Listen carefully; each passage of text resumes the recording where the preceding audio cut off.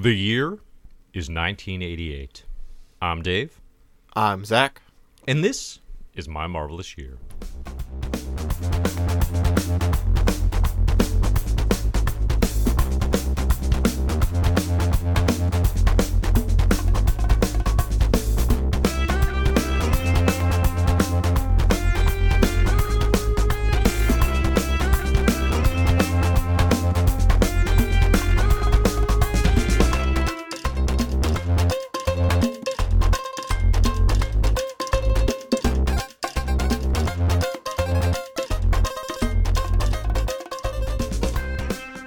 Welcome to My Marvelous Year, the comic book reading club where we're going through the best of Marvel Comics from its origins to today. I'm Zach, the comic book journeyman, and I'm joined today by Dave, founder and CEO of Comic Book Herald, comic book expert, and the podcaster that I didn't realize I had feelings for until the moment he was kidnapped. Hey Dave, how's it going? That's true. You know, I was reaching out to you constantly. Everyone else I contacted was busy. I was like, Zach, please help. I've been kidnapped. I shaved my beard off. They thought I was a little boy, and they kidnapped me.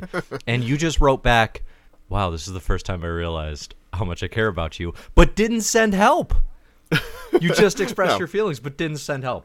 Well, that's when I I laid in bed clutching a framed photograph of you and being like, I didn't know what I had until it was gone. Yeah, so a real Claremont trope that I realized today, I don't know if this is one of the documented Claremont tropes, but I feel like this happens a lot where the first indication of feelings for another character comes in the moment where they get in trouble and then another person goes like, no! Oh my, and then their thought bubble is like, oh my god.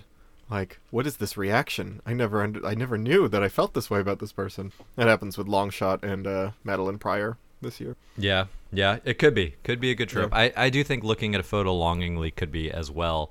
We're on 1988 Part 3 in our journey through Marvel Comics. We are getting super close to ending the 80s. When we do that, we're going to do a 1980s episode recap. So if you joined us later in the decade, don't you worry. Our coverage will do a quick wrap-up of all the good stuff, of all our faves that you should cover. That'll be coming in early 2021. But yeah, for now, we're going to continue here with 88 Part 3, and we're going to talk all X-Men all the time. So last ep was Fall of the Mutants. We did another all X-Men all the time event, and this is kind of the fallout. And it's an interesting period for the mutants in the Chris Claremont era, which is a dwindling down, right? Mm-hmm. We're getting on the late stages of this era, and this is kind of the last... Meaning 5 more years. No, only 3. Oh, I thought he's done in 91. I thought Claremont was here for the renumbering in 94. Ever. The renumbering's in 91. Is the thing. I don't know why I had that in my head. Okay, all right. So we're very much in that end game, and I would say this is probably the last real creative refresh that we get in the Claremont era, with the exception of what you're describing there, the renumbering, which is a big kind of status quo change type thing. But today we're talking the launch of Excalibur, the launch of Wolverine, and then the ongoing Uncanny X-Men, which is not a relaunch, but in many ways it kind of feels like it, because it's this post Fall of the Mutants, the X-Men are dead, wink wink, new status quo thing, right? So it's a interesting shift, an interesting time period in Marvel's X-Men, which again are the biggest thing definitely in Marvel Comics. I don't know if still in comics and by the time we get to 88, but they're big, right? I mean, I think because halfway through this run they go to twice a month, and that has to be an indication of how popular they're getting. If they can sell this 24 times a year, I think that's probably a good marker of how well this is selling. And I will say the bi-monthly thing is interesting, because we were just I was talking about this in the My Marvelous Year exclusive Slack, which if you are interested in joining, you can go on over to patreon.com/MyMarvelousYear, and for supporting the site, you can get access to our amazing Slack community, thanks to everybody who has done so. You get other benefits as well. And for as little as $1 a month, you can get access to the complete My Marvelous Year spreadsheet of all the comics we're reading, which is updated constantly, because we have to go through all these new years, right? And I got to find all these new comics. Looking at 1989 right now. But anyway, I was talking in the Slack. Somebody brought up, Tom King's Batman is a contemporary run, and they were saying how I kind of wonder how much the bi-monthly shipping impacts the quality or impacts the nature of it. And I think that's something to consider as we keep reading X-Men too. Speed of production especially on the art side, but like even on the scripting side, is something we just sort of take for granted when you're just binging them all together. You know what I mean? Like they didn't have the same time to prepare to push these out. So that's interesting to me retroactively, that kind of inside baseball, like what went into crafting the story. It's not always the same thing. But that's kind of all beside the point. I mean, Claremont has been doing 3 to 4 different series per month, you know, like since the beginning. So now he's doing Excalibur, Wolverine, X-Men, and New Mutants, or is New Mutants now in Wheezy Simonson's? So I call her Wheezy now because we're pretty good friends. You're good friend. You're good pal. Well, and I think like you can be critical of your pals. I think like she said I could call her that after. She said it was like such a bold and brave stance to call her writing the worst thing we had read in Marvel, or at the My Marvel's Here Club. Yeah, so impressed by that absolute Simonson slander. But yeah, no, Claremont at this point in '88, he takes on Excalibur, he's writing Wolverine, he's writing Uncanny X-Men, and I think everything else is divvied up, right? So like, Louise Simonson is writing X-Factor and New Mutants. That'll continue for a minute. And I think that's more or less our X lineup. You got stories going on in like Marvel Comics Presents. Oh, Claremont's also writing backups in Classic X-Men. So dude's busy, right? Dude's busy. Yep. He's handling a lot of X stuff, but he's not literally handling it all. And according to like Marvel Comics, The Untold Story, it was like a case of Marvel being like, well, Wolverine's so popular, we're going to start a new series, Claremont. And him being like, and here's who we think we're going to do for a writer. And he was like, oh God, like, no, it's fine, I'll do it. Like, and him continually being like, I don't want to lose creative control. Let me rope that into my, my creative time. I do think one thing Claremont could have done better, and it's interesting, I think, to consider in the context of contemporary X-Men, where you have Jonathan Hickman in 2020 as this major figure, this major writer with prestige and presence, crafting a team around him and having some fairly active role, it would seem, in developing them. Chris Claremont doesn't really do that. Now, in 1988, it's a little different setup, right? Comics writers have a little different, but he would have had a lot of juice at this point, given the success of X-Men, and especially after Jim Shooter leaves, which that's the era we're at now, right? We got Tom DeFalco in as editor-in-chief, a much more creative-friendly editor-in-chief, to put it mildly. And Claremont would have had some juice. So, like, yes, Ann Nesenti gets work in the X Office, and Louis Simonson, his editors that he worked with closely. But you don't ever really see him take, and maybe I'm missing something here, but I don't think you really see him take, like, other writers and kind of guide them along to, like, support the line. You know what I mean? He did seem, like, I was just reading, he did a Reddit Ask Me Anything yesterday. I don't know if you saw that. But, like, clearly he was actively antagonistic towards the idea of X-Factor happening. And I don't think he was holding that against the writers. Well, that wasn't the creative team's fault. Right, no, that's an editorial thing. But, like, that just seems like he wanted to be like, forget it, never mind. That is, I'm basically trying to pretend like this doesn't exist until this year. This year is really because the they brought time. Jean back, right, specifically? Yeah, right.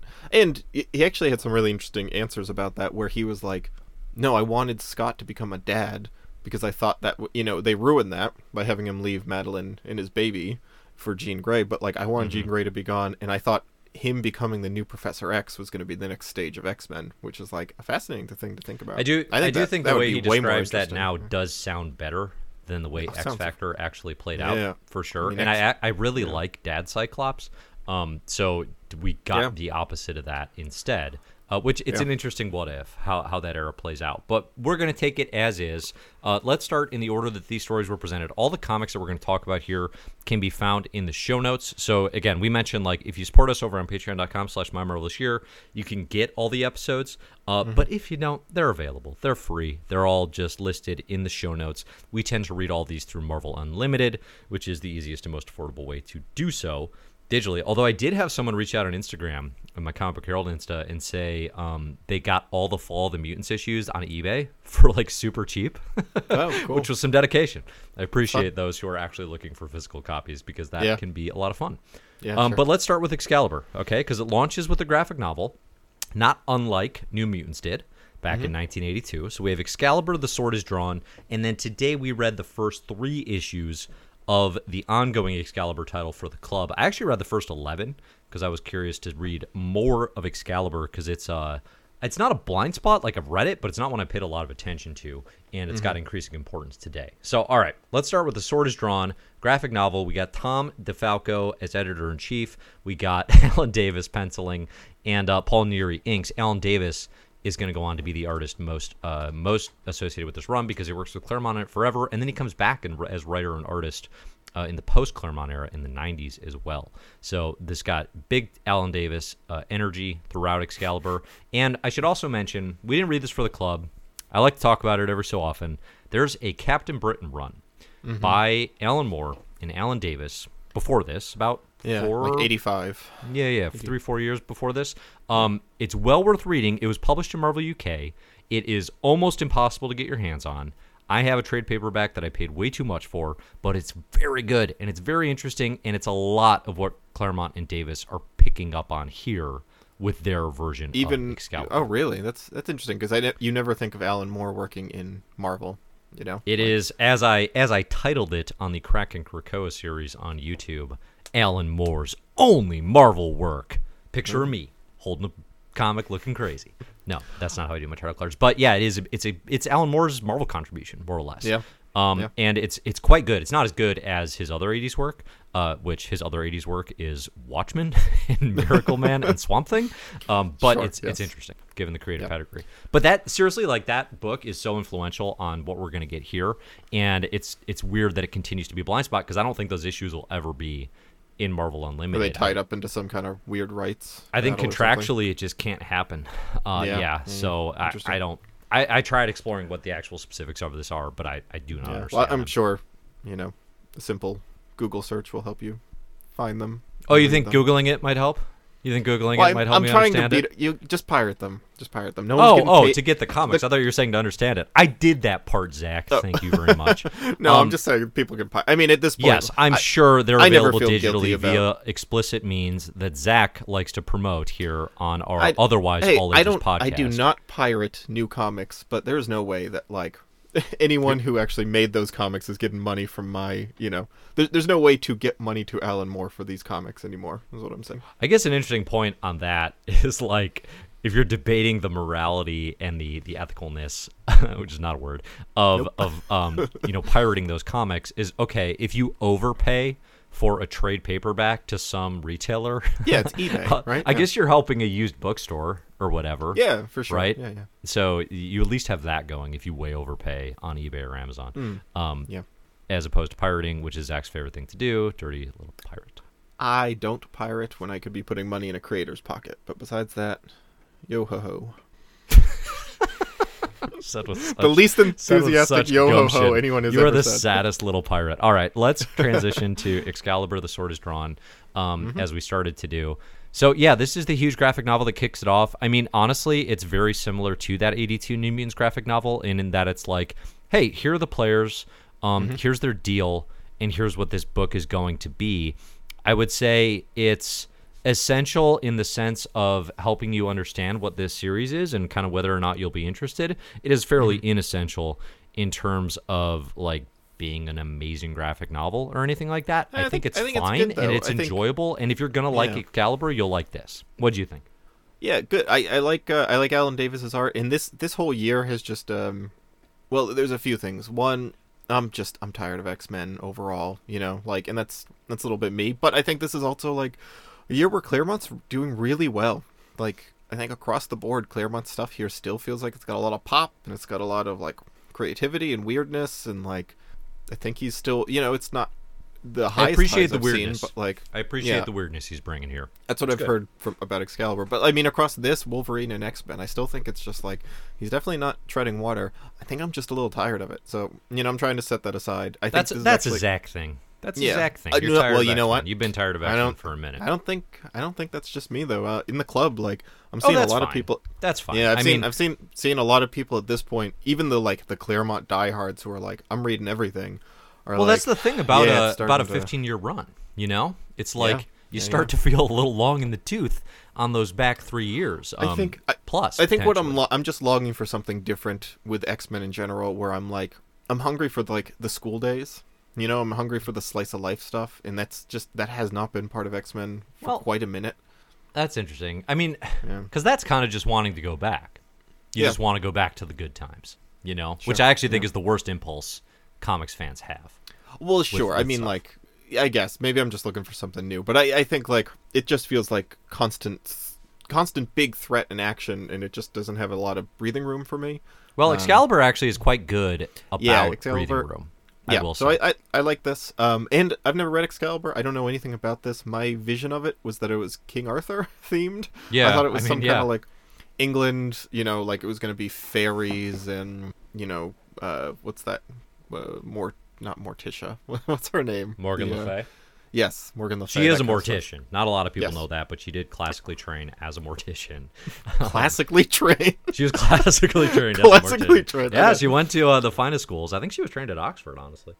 So I didn't know what this team was except for Captain Britain. He was literally the only member I knew. So it was very surprising to me to find out that it is Kitty Pryde, Nightcrawler, Phoenix as Rachel Summers, and what's her name, Megan, who I don't know, but is a shape-shifting fairy. I don't know her deal. Sure. Yeah. She's pretty yeah. cool. She is Yeah, cool. So this it's team, fun. it falls in the wake of Fall of the Mutants, where everyone thinks all the X-Men who were in that event died. So we get Kitty Pryde, coping with that, dealing with that. Nightcrawler was wounded during that event. He kind of comes back out of that here. So basically we get who's left and who thinks the X-Men are dead. What's fun about Excalibur 2 is you got Nightcrawler, you got Kitty Pryde, and you got Rachel Summers as the people who weren't around for that event. But then also Captain Britain, not a mutant. Megan, I'm not 100% if she's even a mutant or not. Yeah. I feel like she might be, but I'm not 100% on that. But either way, it's an odd kind of quirky team. And we should mention too, yeah, for it's people fun. who don't know, because I don't think we've really talked about them on the show. I guess we did actually in a Marvel team up. But Captain Britain is Betsy Braddock's brother. Betsy Braddock is Psylocke, who's been with the X-Men and who is believed deceased here as well. So when we meet Yeah. Brian in this graphic novel, he's sad. He's mourning At the because bottom his of a sister bottle, passed, yeah. and he is deep at the bottom bottle. Yeah, his alcoholism is heavy in these early issues of the event or of the series. Yeah, and this whole thing is there's a weird team of bounty hunters called the TechNet, who I think there's a bounty out for Rachel Summers by Mojo. Is that what's happening here? Mojo is hunting Rachel Summers. Yeah. Yeah, and he sends this weirdo team of bounty hunters, which are pretty fun. My favorite being Body Bag, who's just this weird praying mantis with a liquid sack on their back, and it swallows up Rachel and Kitty Pryde, and they just float in this thing's translucent membranous sack thing on its back. It's very creepy and strange. And then the Warwolves, who are the soldiers of Mojo World, weirdly a little too much like the Brood, where it's just I take your body and your skin, which is happening also this year. That feels a little Kind of like that, but not trying to be scary, I suppose. yeah. The dissonance between their design, which is kind of a sleek Silver Surfer wolf, kind of wolf without ears, this lizardy wolf thing, and them being doing Abbott and Costello bits. And yeah, right. It is very strange, and I don't know if it actually works. I think it's a case where the artwork needs to sell them as a little weirder, because they're they're drawn as if they're these cool menacing creatures, and then they're just two thumbs way down, Yeah. that I mean, kind of Alan Davis's thing silliness. is this. He's got a comedic sensibility to the designs, right? It gets a little wacky, it gets alien, and it gets cartoonish. all of TechNet has intentionally. that, and it works. Yeah, and those all are of TechNet previous has Davis this- creations. He Yeah. doesn't create them here. They've been Yeah. Captain Britain stories he's done in the past. Yeah, and the team definitely has that here.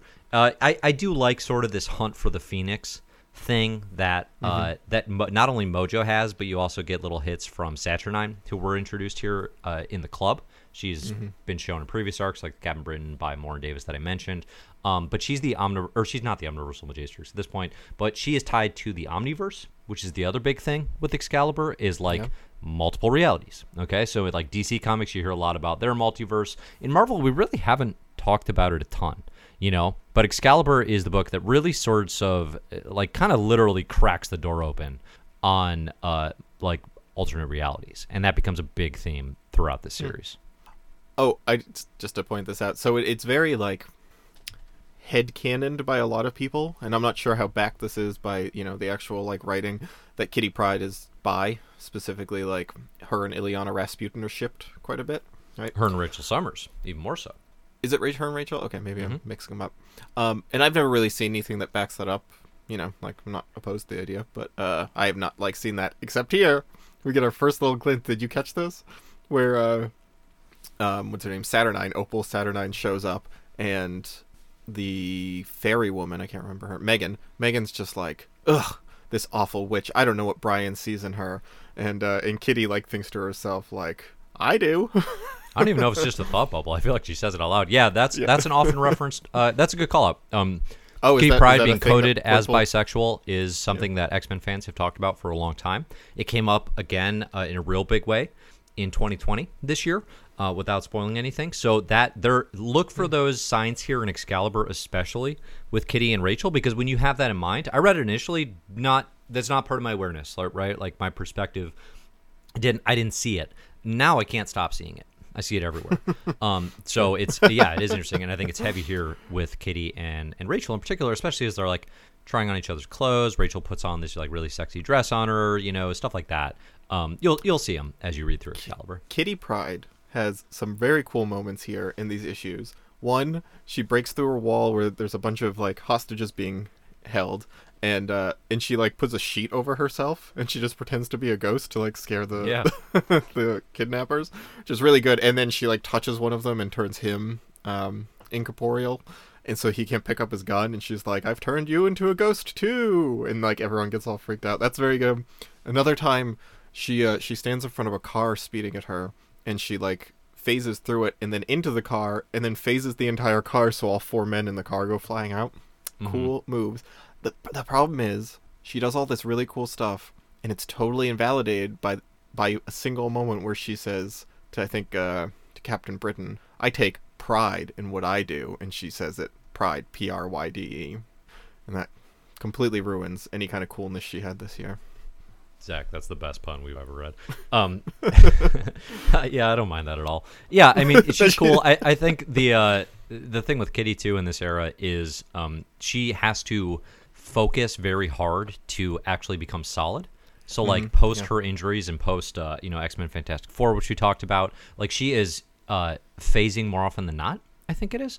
Same with Nightcrawler. Like, teleporting takes a lot more effort for him because of his injuries. So we're still seeing the ramifications of the mutant massacre in these characters where they're still, like, wounded and kind of messed up.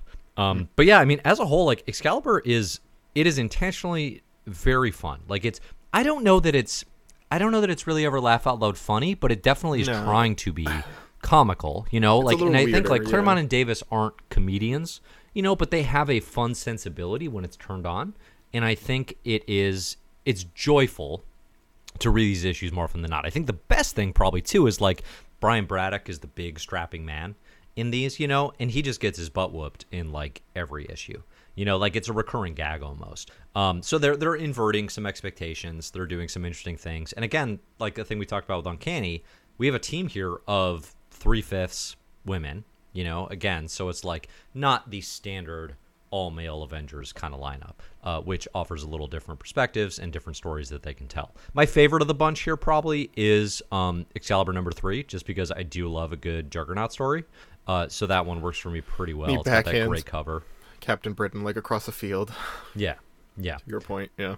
I think, too, so the other big threat, trying to, as we kind of get this buildup of alternate realities, is there are, like, Nazi versions of these characters, okay? So there's, like, an alternate reality where it's, like, what if the Nazis won the war? It's kind of like Man in the High Castle type thing. And we get there a version of Saturnine. I think her name is Sat-YR-9. Okay, so get this idea of different versions of these characters across realities. This becomes a big thing in Excalibur, and like not necessarily knowing which version you're talking to, that's going to be a big thing as well. So look for that if you're going to continue with the Excalibur special. Okay, all right. I was like, I don't think I read that. I don't know what that is. But that's moving past issue 3. Okay. I mean, it's a bigger thing moving forward. It is in this issue specifically. Is it? Okay, there's a little wink at it or something. There's a little I mean, he always does those little nuggets of future stuff. And, Yeah, but I think, like, honestly, it's off to a decent start. Excalibur's never been my favorite book. I appreciate it a little more now, I suppose. I'll be interested to see. So in 89 and maybe even into 90, they're going to do this big story arc called the Cross Time Caper, which is like the make or break moment, definitely for do you or don't you dig Excalibur. I'm not sure we're going to read as much of it as we did the first time around. I feel like I made a lot of people angry making us read as much of it as we did the first time. So I'll be curious to hear what people think, because we'll read like 4 issues of it in 89. So I'll do a litmus test at that point. Yeah, because I mean, personally, I actually think this is pretty good. I'm not having that much fun with any of it. You know what I mean? Like, I mean, like critically, it can be you like don't there's have nothing to really... read these comics, you know. Well, I literally have to. It is... No, you don't. Well, I'm not just gonna come on and be like, "Tell me what you happened." are so here. Down on the X-Men universe. It's just strange. Yeah. No, I don't. I mean, it's no, it's not strange. It is. I'm tired of X-Men. No, I am strange. finding Everyone that agrees. out. That like, you know, I think the X-Men are just like reading. If I had to read 12 B- Spider-Man comics, I would be perfectly content doing so. 12 B- X-Men issues is just like a real slog for me because it's just, you know, I just don't think they're my people quite as much as like a Spider-Man or a Captain America, or I don't know. Like the bar has to be a little higher for me to get engaged, and you know. But again, I've disliked X-Men a lot more than this year. There's been X-Men that I think is a lot worse. I actually think, like, even compared to what we read for the last issue with Fall of the Mutants, I think all this X-Men stuff really works and is really good. I think I'm just a little exhausted by it. So it is a lot. I'll give you that. It is an investment. Speaking of a lot, you know, we have Wolverine launching a solo ongoing series. Another case, too, where, like, the Wolverine solo has never been a favorite of mine. It kind of seems like it should be a bigger deal than it is. You know, I think, too, like, actually... So Wolverine launches here. It's volume 2 because, of course, we had the Claremont and Frank Miller 4-issue kind of instant classic, right? And that's been Wolverine's only solo series throughout the 80s, which is kind of amazing, either restraint or just like an oversight, you know, on Marvel's part. Like, it's surprising it took this long. But so it launches here with Chris Claremont, and then it launches with John Buscema art and inks by Al Williamson. I feel like I'll throw a lot of shade at the Buscemas. The art here is, because it's kind of what you're saying. It's like, it's B- art in my view. Like, I know they're talented. I know it's good. It is not exciting. It does not do things for me that, like, the most exciting talents at Marvel from this era, for example, you know, Todd McFarlane hitting Incredible Hulk, are doing on that title. You know, it's not taking Wolverine in a new direction. And it's weird to me, I think even retroactively, like, Claremont's going to be on it for a while, but even after that point, like, this book just kind of flounders. Eventually we're going to get to, like, the Larry Hama era in the 90s, which I'm really interested to reread. But, like, I feel like this book should have been a lot bigger, and I feel like the lack of creative freshness on it is a big part of the hindrance, Claremont included. Because, again, Claremont, he's earned the right to take on the Wolverine series if he wants it at this point. Like, no shade in that regard, but you're talking about a guy 12 years into his run who's already writing Wolverine and X-Men and doing a good job. You know what I mean? Like, I like Wolverine as part of that unit. No shade there.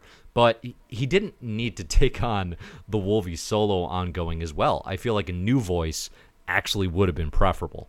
That said, these first 3 issues are pretty good. Yeah, you know, John Buscema's art, like, I'm John Buscema... Wait, Jr.? No, who am I thinking of? You're thinking of John Romita Jr. Yes, I am. Wait, so this is John Buscema, not John Romita Jr. I had it in John... This You was can't John tell the Romita difference? No, I thought it was like a big difference. I was like, oh wow, he really rushed these. I've liked actually. No, some, our boy JR is on Daredevil with Anna Senti at this point. No, I know, because I was just like, this had big high school scrapbook energy, or like a high school sketchbook. I mean, rather like, but like a very good one. I like where high you'd be school like, scrapbook energy though. Yeah, well, it's sketchbook where you'd be like, wow, this guy's. I feel like scrapping is hip with the teens. This, I don't know if that's true. This had a well, lot of I energy. shaved my face today and I'm wearing a backwards hat, so I do. Oh, and you have an entire scrapbooking station right there behind you. I can see. Set it up. Yeah, just to feel this young. His art, I think, has like a scrappy energy to it. The same way I actually think that like John Romita Jr.'s does, but it definitely is even more scratchy. Like these are not pretty panels to look at, but he does give Wolverine kind of like a wildness that I think generally works here. Yeah, I think you can also feel that this was not Claremont being like, I have a Wolverine story I want to tell. Here's a Wolverine comic, and write something. I better write it. Yeah, there's not even any attempt to like really try to square the circle of where he is. Well, with, I mean, both series. No, you're right. I mean, so the thing they do with Wolverine, which is fine, is they send Wolverine to Madripoor, which is the hive of scum and villainy of the Marvel Universe, right? It's where all the baddies go. And he gets this island in the Marvel Universe. He goes there, and he can do Wolverine things there. And more or less, he's, like, looking for swords, right? There's, like, a possessed blade. He runs into the Silver Samurai. He meets some other characters there, including a Jessica Drew, actually. Yeah, Jessica Drew, a.k.a. the former Spider-Woman, who we really haven't dealt with a whole lot at this point in Marvel. But, yeah, that's mostly what the story is. I mean, I think the good thing that Claremont does is, like, establishing these ties between Wolverine and Madripoor, like him being a character that functions there, establishing his alter ego of Patch, where he wears an eye patch and nobody knows he's Wolverine. That's awesome. That's really great. So stupid. Yeah. Oh, that's fantastic. Patch! Where'd you get those claws? I mean, it's just as good as glasses on Superman, except better because it's just a patch. And he's clearly got the Wolverine hair and everything. Right. But I mean, like, again, they're competently made comics. They are fine. If you're a huge Wolverine fan, I would imagine they generally satisfy that itch, because again, like, you're getting some of that mythos of the character. You're getting connections back to his solo mini with Claremont and Miller, where you have all these, Asian culture influences, right? Where you have like the Silver Samurai in the hand and all these, like Logan's time, kind of like trying to become the samurai, becoming the Ronin, that sort of thing. That gets integrated into this, not as successfully as that original miniseries. But it's like, I don't know. They feel like comics that should have been a bigger deal to me than they wind up being. Like, I would not recommend any of these as like, hey, you want to read Wolverine comics? Check out his 1988 series, his solo ongoing. It just wouldn't be even in my top, like, 10. I also don't think I care about Wolverine solo. I think he works in a team, and I like him bouncing off other people. But he's one of these characters that I think works better. His solo stuff does tend to struggle. Not that there are times when it functions very well. There are definitely examples of that as we move through Marvel history. But that is an interesting point you raise. I would agree in that I like him better as a member of the X-Men. Ironically, like, he's the lone wolf. He goes off and does his own thing. I always like Wolverine stories better when he's a part of the X-Men, even if it's just him talking to Storm. You know what I mean? There's a lot of it can be characters limited. like that, yeah. Sure. Well, I think X-Men particularly most X-Men function better as part of the X-Men universe. That's Sure, why you don't actually have a lot of solo ongoings for the individual X-Men. They don't tend to be super successful.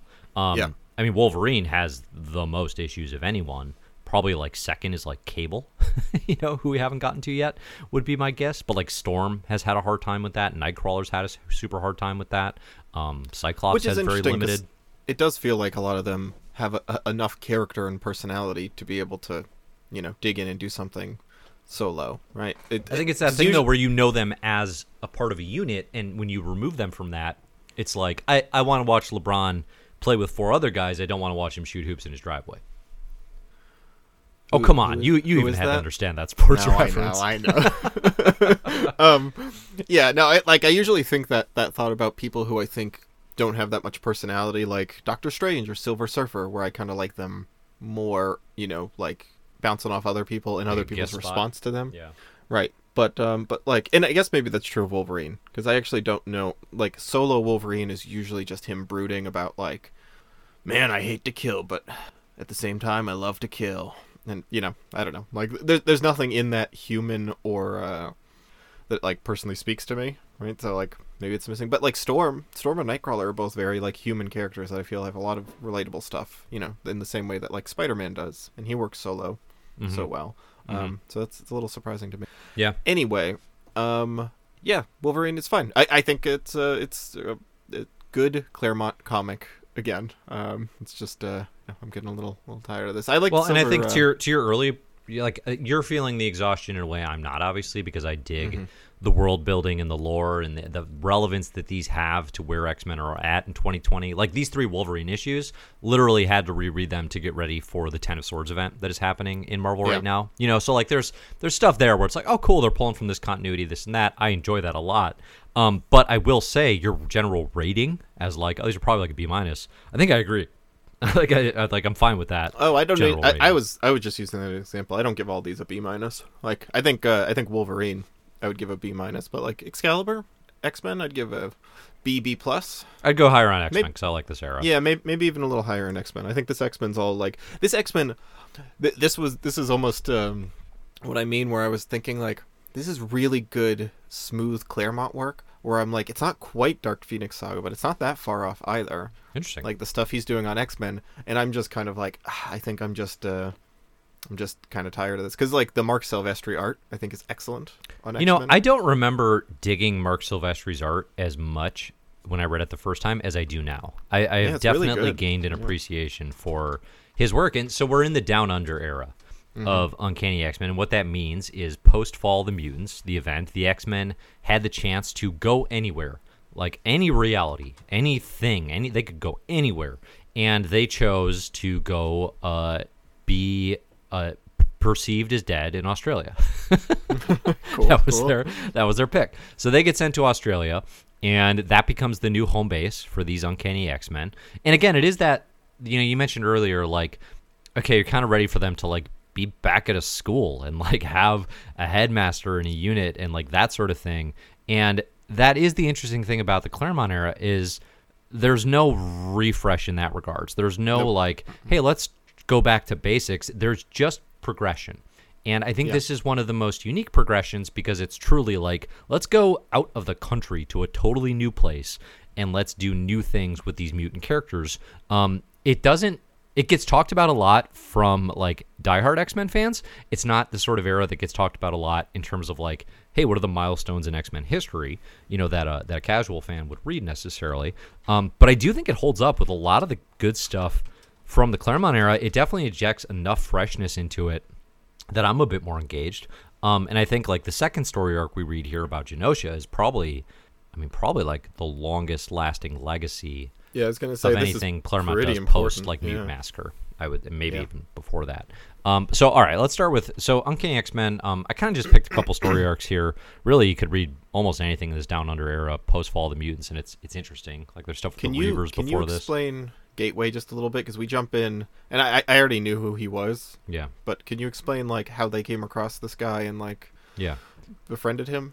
So the first story after Fall of the Mutants, the X-Men, they're either in Australia or they get sent there in that story. And there's this team called the Reavers, and they are these cybernetic villains essentially. I don't know if it's revealed here immediately, but it gets revealed eventually that like a bunch of them are the Hellfire Club people who were carved up by Wolverine back in the Dark Phoenix Saga, which is one of my favorite Claremont pulling threads together things. Yeah, you know, we had years that during later. the Barry Windsor Smith solo. Oh yeah. Issue. Those guys showed up again. You're right. With I think Lady that's Deathstrike. 205 with Lady Deathstrike. Yeah.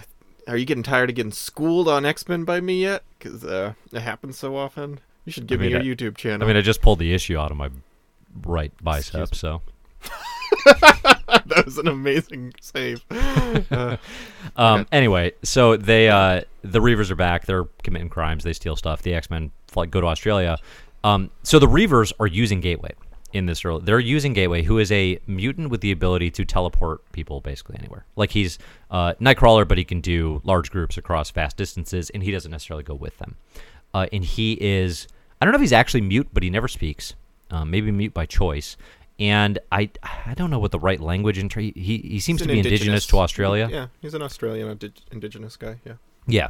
But the X-Men, so they beat up the Reavers, and they say, actually, Lady Roma shows up again, and she's like, all right, Wolverine can kill all the Reavers, or you can let them walk through the Siege Perilous, and they can get a second chance at life. Siege Perilous is just this cosmic MacGuffin in X-Men. And the X-Men decide, like, all right, we're not going to let Wolverine kill them all.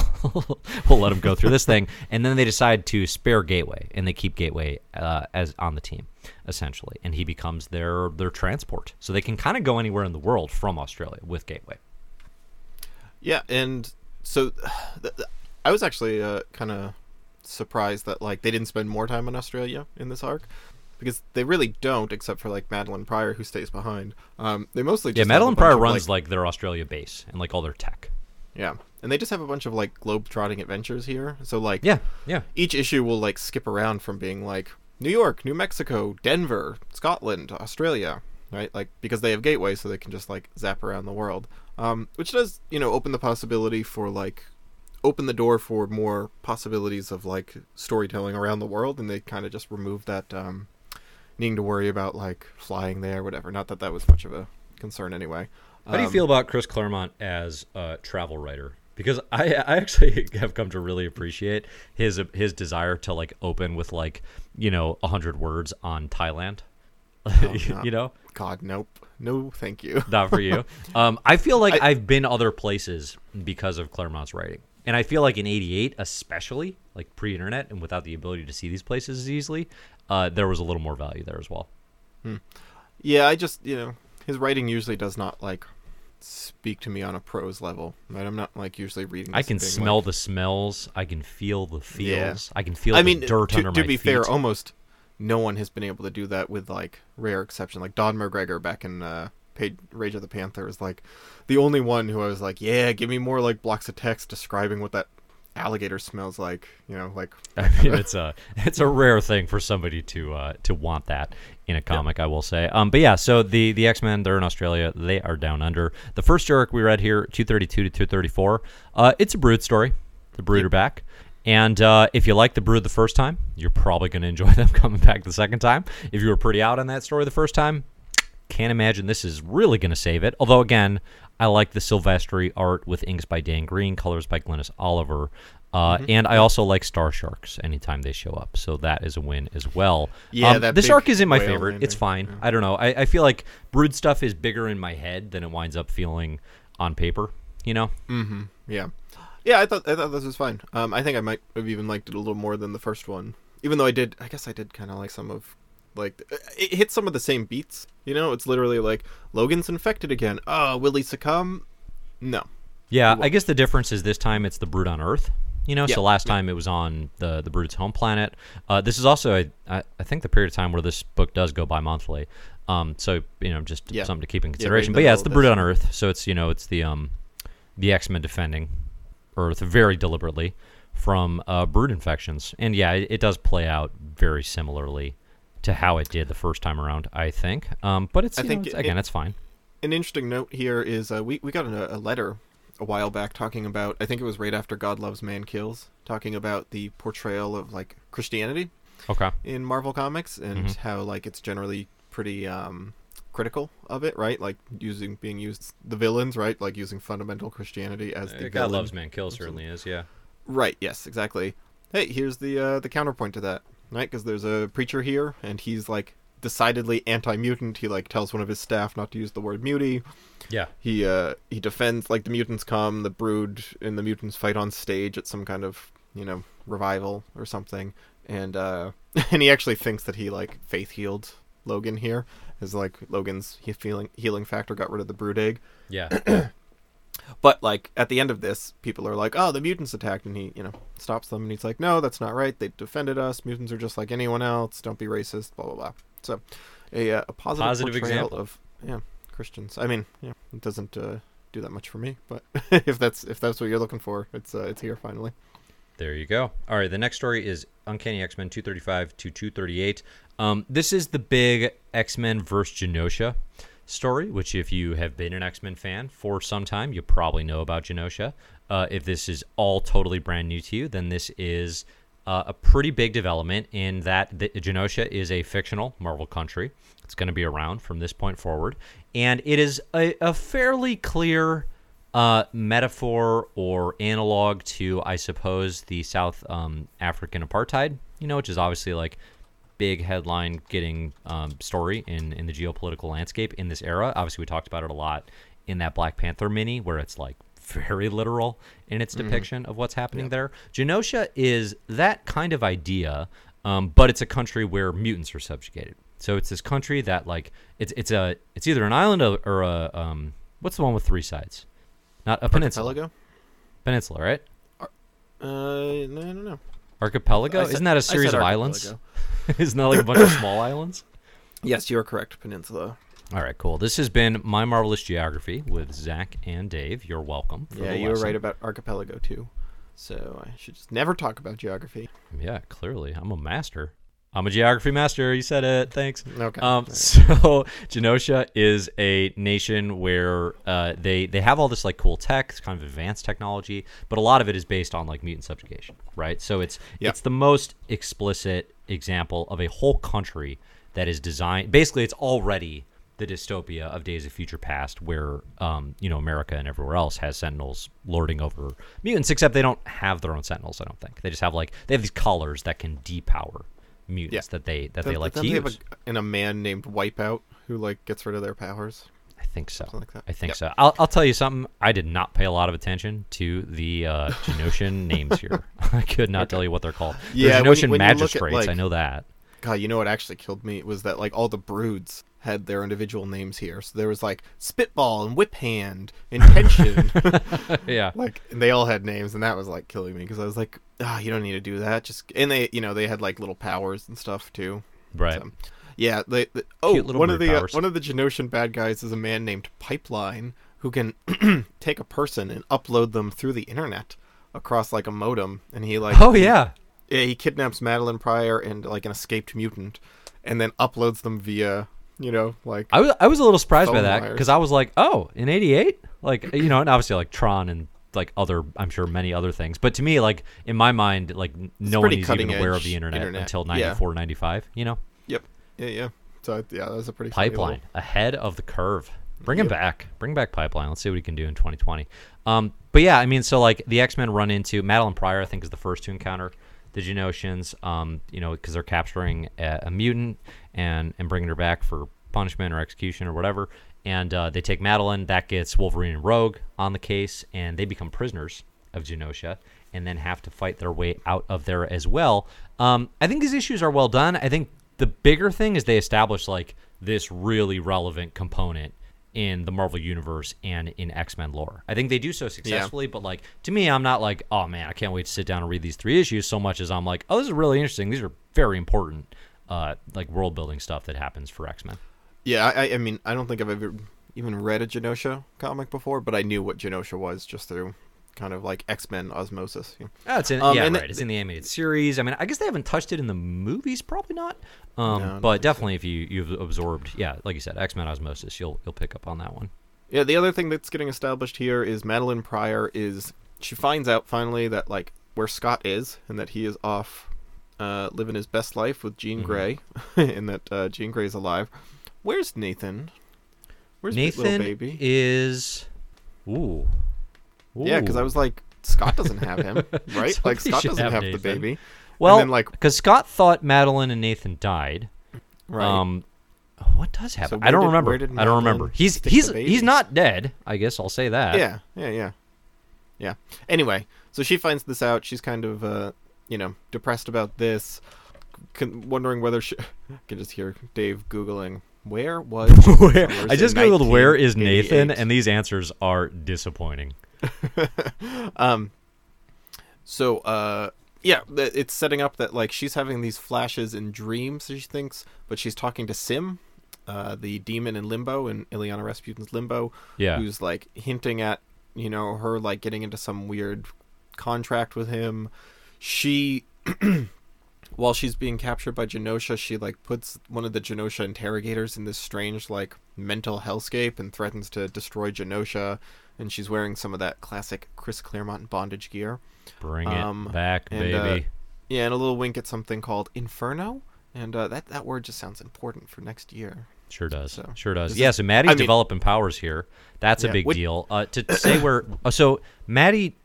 I don't know if she has Nathan with them in Australia. I feel like she doesn't, but somehow she knows where he is because literally the next issue of Uncanny X-Men will answer some of the questions. Oh, here, I have a question for you. I have an answer for you. Mr. Sinister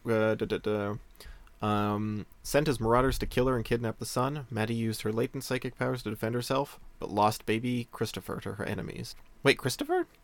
I thought his name was Nathan. It's Nathan Christopher. Oh, wait, is that true? I think so. Okay. Yeah, that was X-Men 206. So I guess the Marauders have the baby. Is that right? Do the Marauders straight up have possession of Baby Nate? So Sinister already has him? I'm confused.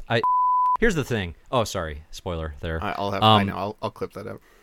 Baby Nathan continuity stuff, one of the hardest things to remember in all of X-Men. You definitely have to go all in. And even I am sitting here very confused about the specifics of where is Baby Nathan at any point in time. That should be our first question when we do X-Men episodes. So we'll talk about the comics, but first, where is Baby Nathan? We need to identify his location. You know what I liked about these X-Men issues? Or no, wait, it was the Excalibur ones. They really cemented Rachel Summers for me for the first time as a full X-Men team member, or Excalibur team member. I feel like she's been a little I kept having her and Madeline mixed up in my mind as just two redheads who were a little lost and oh, are you actually just Jean Grey? I don't remember. Are you a clone or something? I'm just kind of not paying attention to you because I feel like you're gonna get revealed to be a clone or something. And I think Excalibur's very good. Oh, sorry. Go ahead. No, that's it. I think Excalibur is very good for boosting the personalities and profiles of all three former X-Men. Rachel the most, because we've gotten the least from her, and you get a lot of Rachel Summers Phoenix stuff in those issues. Yep. Oh, she's full Kitty. On We've Phoenix seen plenty of, but it continues developing her character. In successful ways. And I think too, separating her from always being the kid of the X-Men into kind of a slightly newer role on a smaller roster where she's just less of the little baby they took on, as a teen. I think it helps her kind of grow up a little bit in ways that are interesting. And also Nightcrawler he gets to be more that swashbuckling version of himself. And not that he wasn't a fit on the X-Men. Obviously, I loved him there too. But there's just a lot more Kurt being Kurt stuff, which is fun. Yes, I agree. Yeah.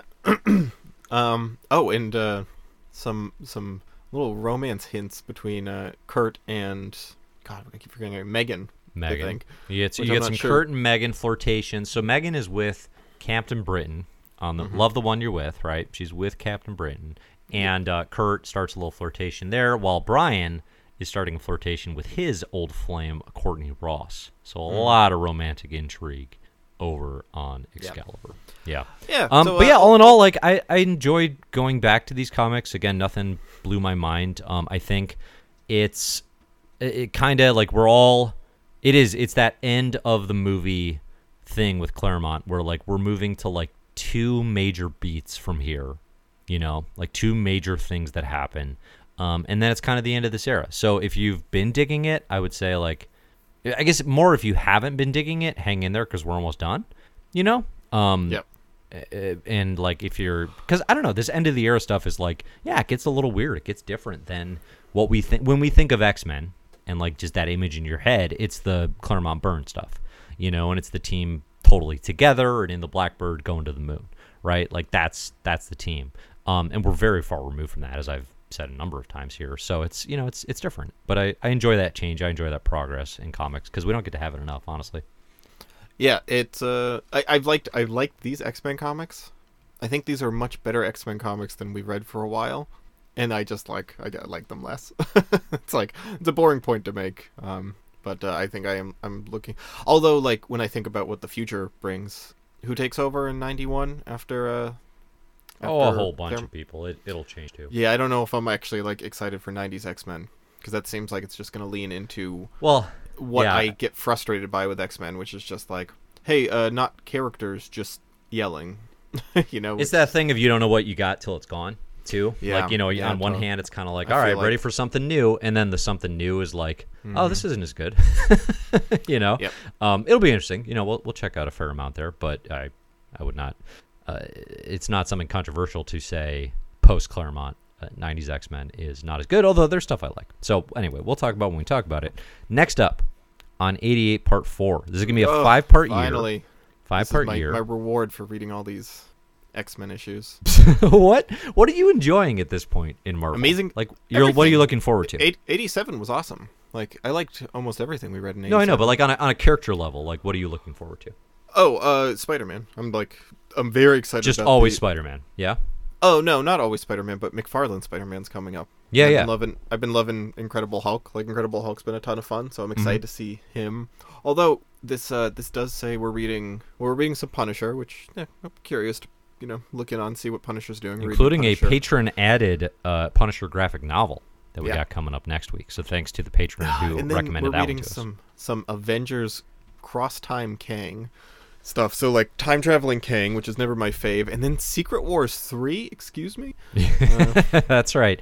We're going to be reading the unofficial Secret Wars 3, which that's one for me.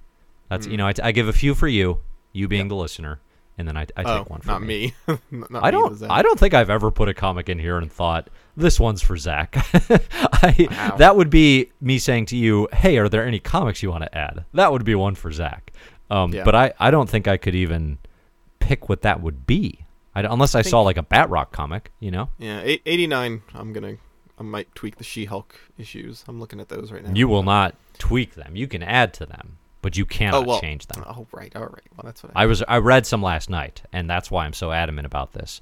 Is the first 4 need to stay on there. She-Hulk's going to be really interesting to talk about in 89, actually. Yeah, there's a lot to unpack there. Yep. But yeah, next time on 88 Part 4, we're going to talk some good Spider-Man. Okay, so get excited for that. Like you said, Punisher, Avengers, Fantastic Four. We will have a guest on for that, so that'll be enjoyable as well. Cool. Do we want to tell them who it is? Yeah, it's the podcast Comic Book Couples Counseling. I think hopefully we'll have both of them on. Check out the pod beforehand if you have a chance. But we'll have them on to talk comics. And you can find our stuff at patreon.com/mymarvelousyear. Again, if you're looking for what comics to read any given year, just look in the show notes of each episode.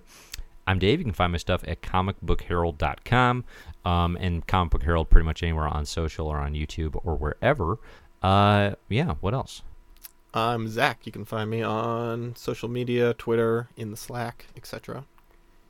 Well, only if they're a patron. Yes, if you're a patron, you can find me in the Slack. You have, that's right. Frankly, too much access to me if you're in the Slack. You're big in the Slack. You're huge in the Slack. Like Zach live in the Slack, big deal. Oh, yeah. Big deal, baby. Come check that out if you want to see a different side of the man, the myth, the Dean. So music for the show is by Disaster Piece. Thanks, everybody, for listening. And as always, we'll see you next year. See you next year.